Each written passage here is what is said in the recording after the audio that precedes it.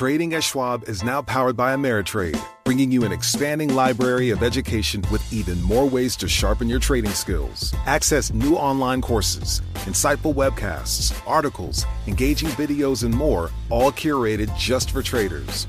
Plus, guided learning paths with content designed to fit your unique interests. No sifting to find exactly what you need, so you can spend your time learning to trade brilliantly.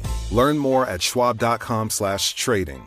Welding instructor Alex DeClaire knows VR training platforms like ForgeFX help students master their skills. There's a big learning curve with welding. Virtual reality simulates that exact muscle memory that they need. Learn more at meta.com/metaverse impact.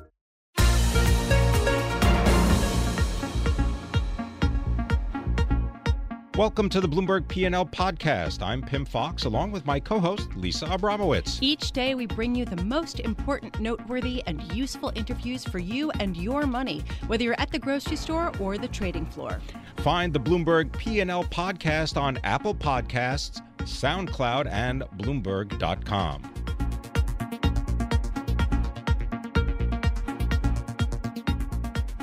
Well, what's real about this market is that many investors have really neglected to get in on the advance in share prices. But here to tell us perhaps why is Ben Hunt. He is the chief investment strategist for Salient, and they're based in Houston, but he joins us here in our studio. Thanks very much for being here, Ben. Great to be here. Thanks for having me.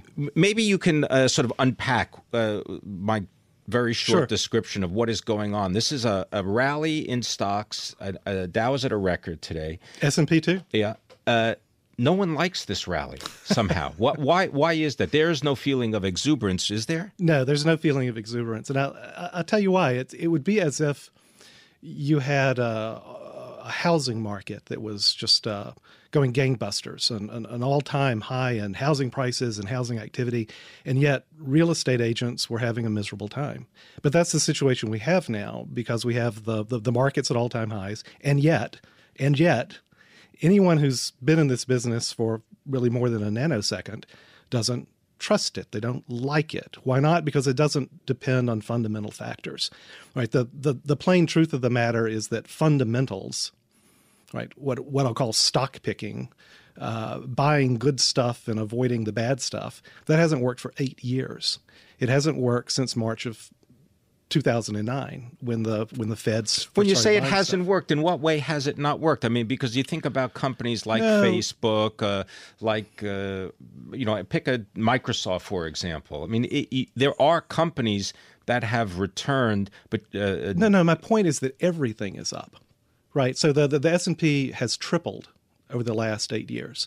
But if you look at the bad with the good is the bad with the good, right? Because this massive amount of buying that's been going on right now of exchange traded funds that are typically packed with not just one stock, obviously. Well, that's true. Let me come back on the whole ETF question because I think there are two main factors here that make this such an unloved market, and it's an unloved market by stock pickers because again, stock picking hasn't worked. Trying to pick the good from the bad on what we've all been trained to believe should be the deciding factors between the good and the bad, that hasn't worked, right? It used to work. It really did, right? So you look at all these factors like quality and value and the like. It was able to – you were able to pick one set of stocks, avoid another set of stocks. That doesn't work when everything goes up together. And that's been that rising tide that lifts all boats that's come from this massive wall of money that central banks have plunged into markets, about $14 trillion. That's how much the central bank balance sheets are today. And they're adding about $2 trillion a year. So it's a massive amount of money. Now, but here's the thing. Something changed last Wednesday with the Fed announcement. What we're really seeing is that the Fed is changing, and I'll use a $10 word, their reaction function. And basically what that means is the Fed going forward, I don't think they're going to be your best friend like they have been for the past 8 years. What leads you to believe that? Just because they might raise rates, 2, maybe 3 times? Well, it's a whole different way of looking at the world, and that's what I mean by this economist phrase, right? Reaction function. What does that mean? It means that what sort of data is the Fed looking at? What do they say that they're looking at? And how do they react to that new data?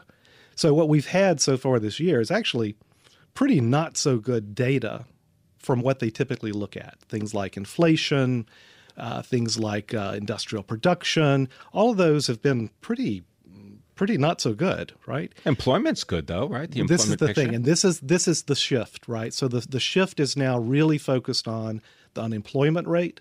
The shift is really focused on the potential for wage inflation.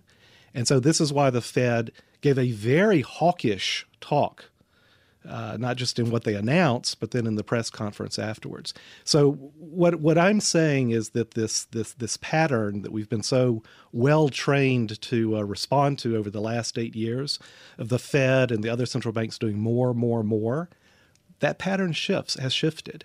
And it's look, this is what always happens. So how should investors, and I want to give you the time to do this, explain how investors should shift their thinking in order to accommodate this situation. Well, two respects. The first is that the Fed is not going to have your back anymore in the way that it has. So what we've been really well trained over the last 8 years, whenever there's some sort of scary moment, right? The response has always been, oh, well, the Fed will do more. They'll buy more.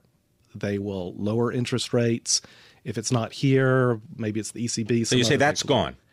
I'm saying that's changed. Okay. We've reached what's the second that. thing? Give you 30 seconds there. So the second thing is this. When everything was going up together, stock picking, active management didn't matter, right? And so that's why you saw all this money go away from, I'll call it actively managed mutual funds, into ETFs and the like, because it really didn't matter. When this rolls over, with the Fed not being your best friend, it matters again. And it's just at the moment of maximum capitulation, both by practitioners and investors here in this market. I want to thank you very much for your insight. Very interesting. Ben Hunt is the Chief Investment Strategist for Salient. They are based in Houston, Texas. And you can follow Ben on Twitter at Epsilon Theory. That's right. And you'll be able to find out exactly all the details about how that theory is put together and how it applies to professional investing. Well done. Thanks very much, Ben Hunt.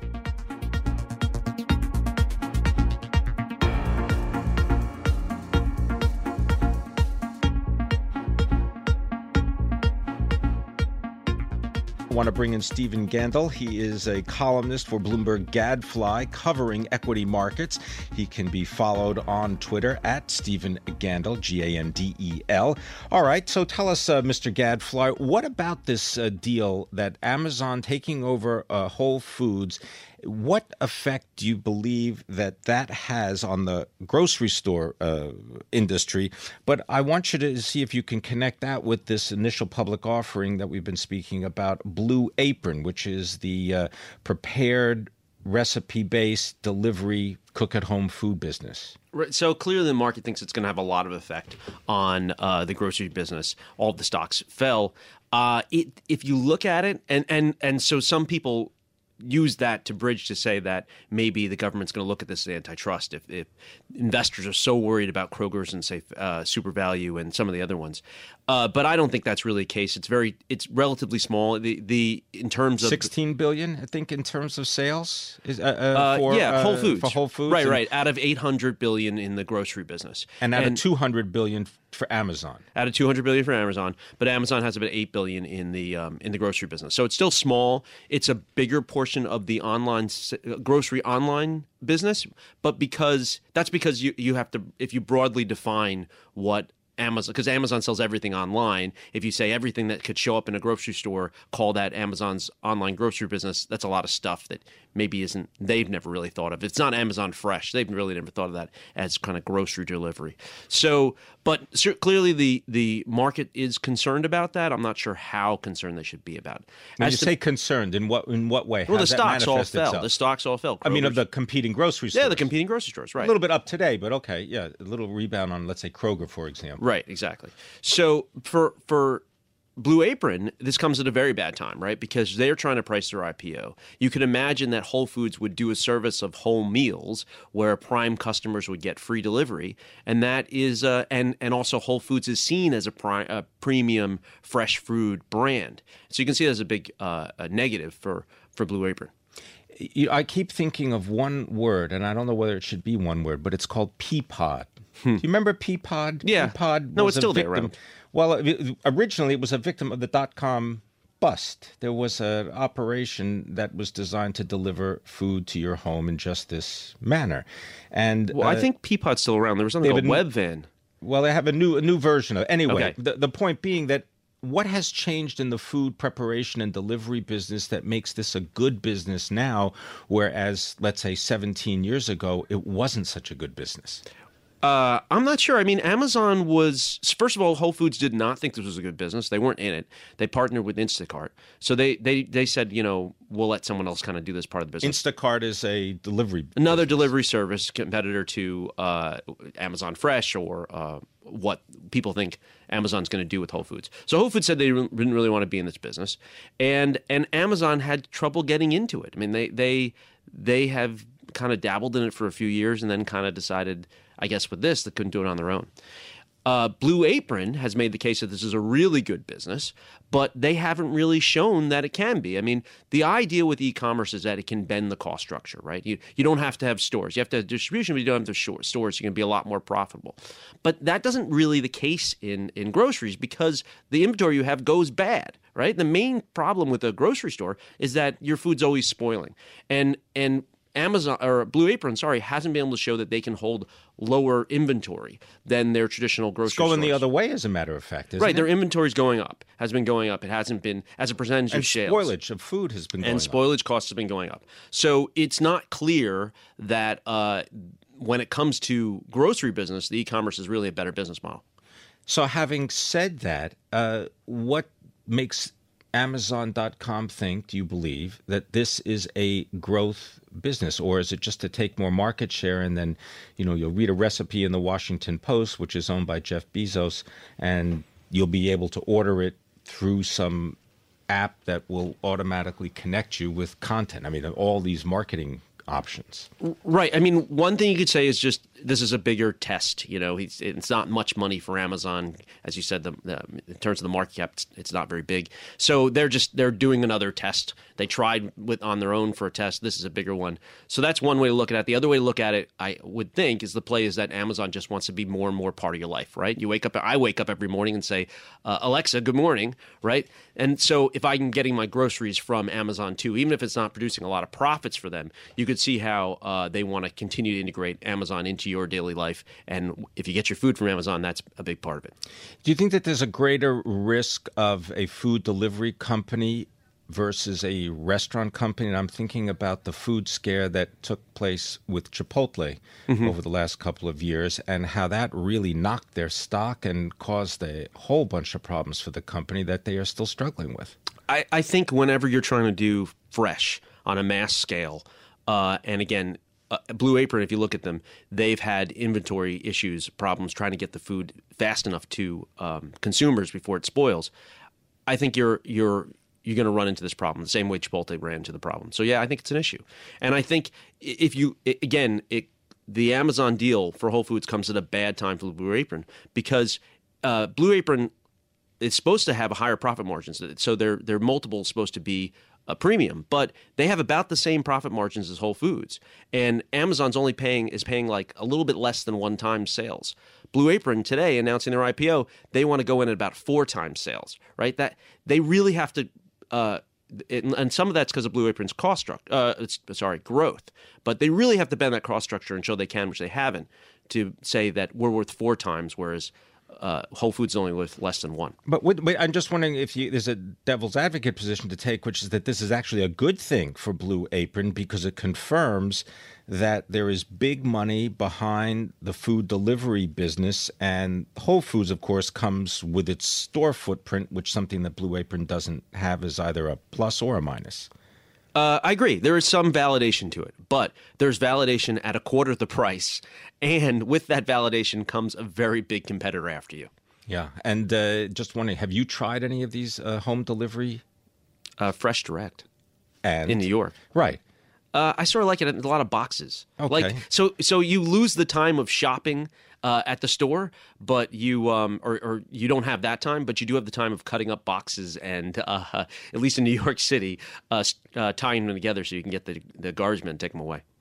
Well, well done. Thank you, and good for you for being so environmentally conscious. Thanks very much. Stephen Gandel, he is a columnist covering equity markets for Bloomberg Gadfly. Go ahead and follow him on Twitter at Stephen Gandel, Gandel.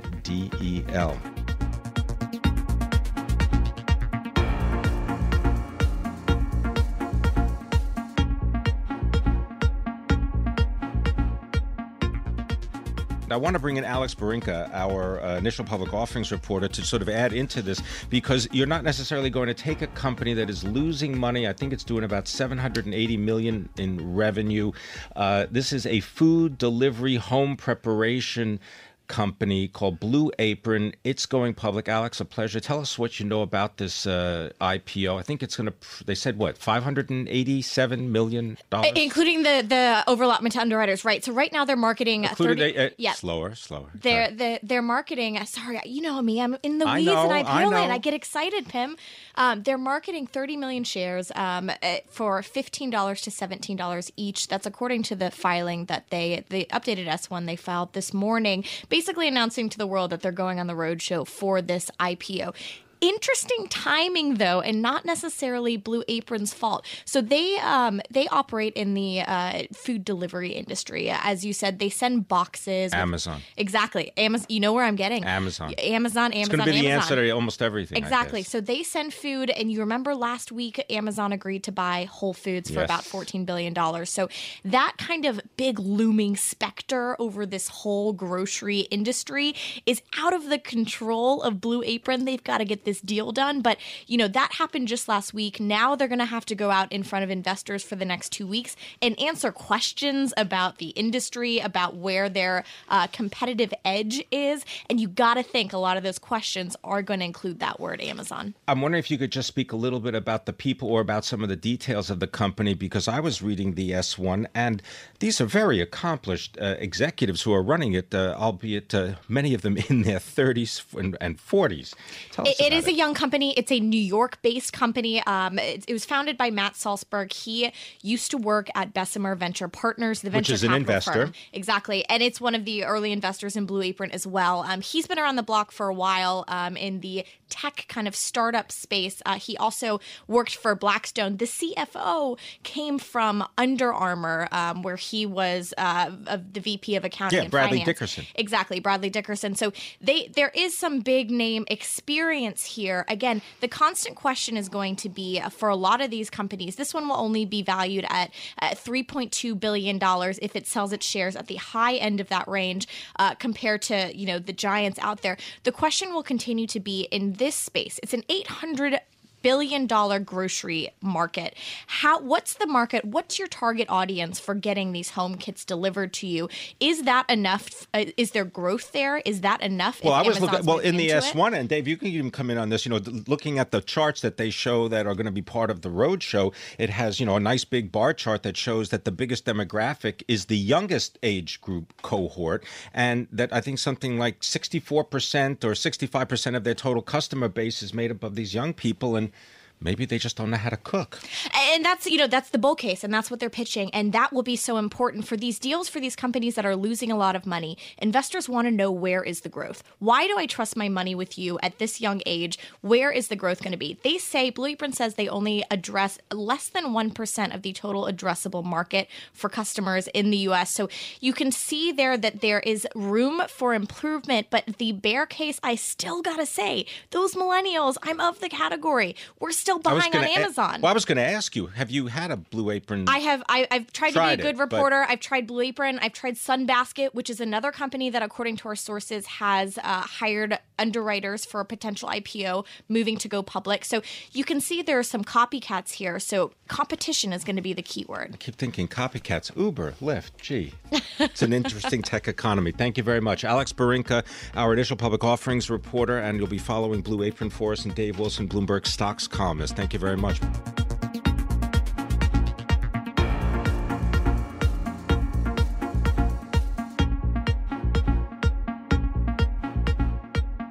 Let's turn our attention now to banks and a potential payout of $30 billion. Here to tell us more is our senior writer for banking and finance, Yalman Onaran, for Bloomberg News. Yalman, always a pleasure to see you. $30 billion, that's real money, isn't it?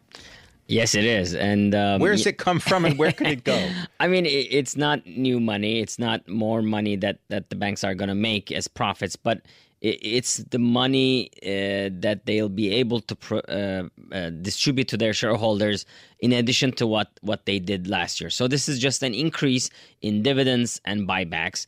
And that's crucial for shareholders of banks because, many years after the crisis, they really were so stingy. The banks were stingy. They had to be stingy. The regulators didn't really let them distribute any of the money. They kept holding on to them and improving their capital levels. Now, finally, those payouts are slowly inching up. Well, tell us about Steven Mnuchin, the Treasury Secretary, and his role in this topic. This sort of the easing of the stress test, where this is why some of the banks are increasing their payouts. It sort of predates Trump and Mnuchin. Things started happening even last year partly because banks have managed to increase their capital levels over the years. So it's not as bad as it used to be, and regulators have sort of eased up on them. But Mnuchin, under Trump's executive order, is reviewing all the bank regulations, and in his recommendations that came out last week, he suggested that they should get even easier on the banks during the stress tests and make them every 2 years, drop the qualitative portion of it, which is very tough. So going forward, under regulators appointed by Trump, things are probably going to get even better for the banks. Now, the regulators that actually administer these stress tests, they come from the Federal Reserve. Yes, this is a Federal Reserve institution, it has become. They started it in 2009. It was very much hand in hand with the government at the time, who wanted to restore confidence in the U.S. banking system. But then it became a big Federal Reserve institution. And Dan Tarullo, who was in charge of regulation at the Federal Reserve, was a big proponent of this and led this effort for years. So he's out. There'll be new people appointed by Trump to the Fed. So if those people are more industry friendly, this could get even easier. When you say get even easier, you mean to actually change the terms of the stress test, for example, have it done every other year?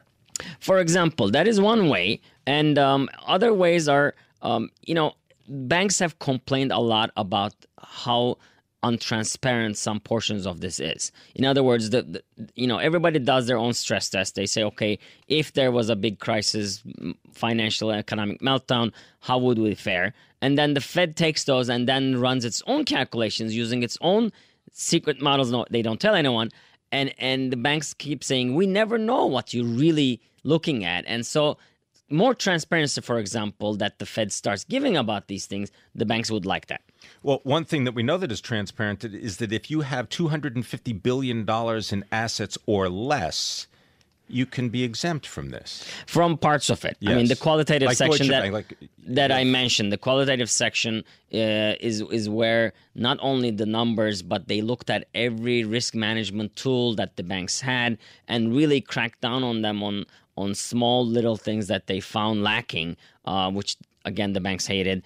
Deutsche Bank's Trust Bank, which is a very small subsidiary in the U.S., kept failing that portion for a few years. They're not going to be in it this year. But Deutsche Bank and other big European banks are going to be consolidated. They have consolidated all their U.S. operations under one roof, according to other Fed rules. And so those big consolidated entities in the U.S. will actually come under the stress test next year. So it will be tough for them again. So they'll be under the spotlight once more. And we might see failures there next year. But still, as we go forward, these things are not going to be as harsh. There'll be more transparency, and the banks will probably know better how to deal with them or game them.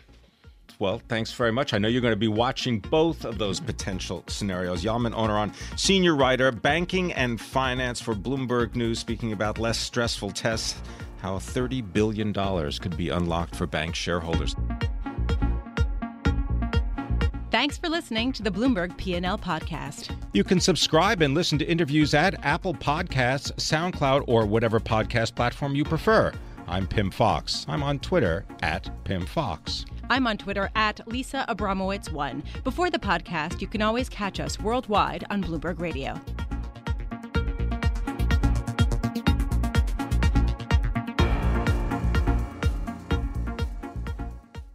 To address our new climate reality, the world needs radical solutions. Collaborate for a greener future at the Bloomberg Green Festival, a groundbreaking celebration of the thinkers, doers, and innovators leading the way. From design and culture to technology, science, and entertainment, hear from inspirational speakers and immerse yourself in climate solutions. July 10th through 13th in Seattle. Title sponsor, Amazon. Get 20% off using promo code RADIO20 at BloombergLive.com/Green Festival.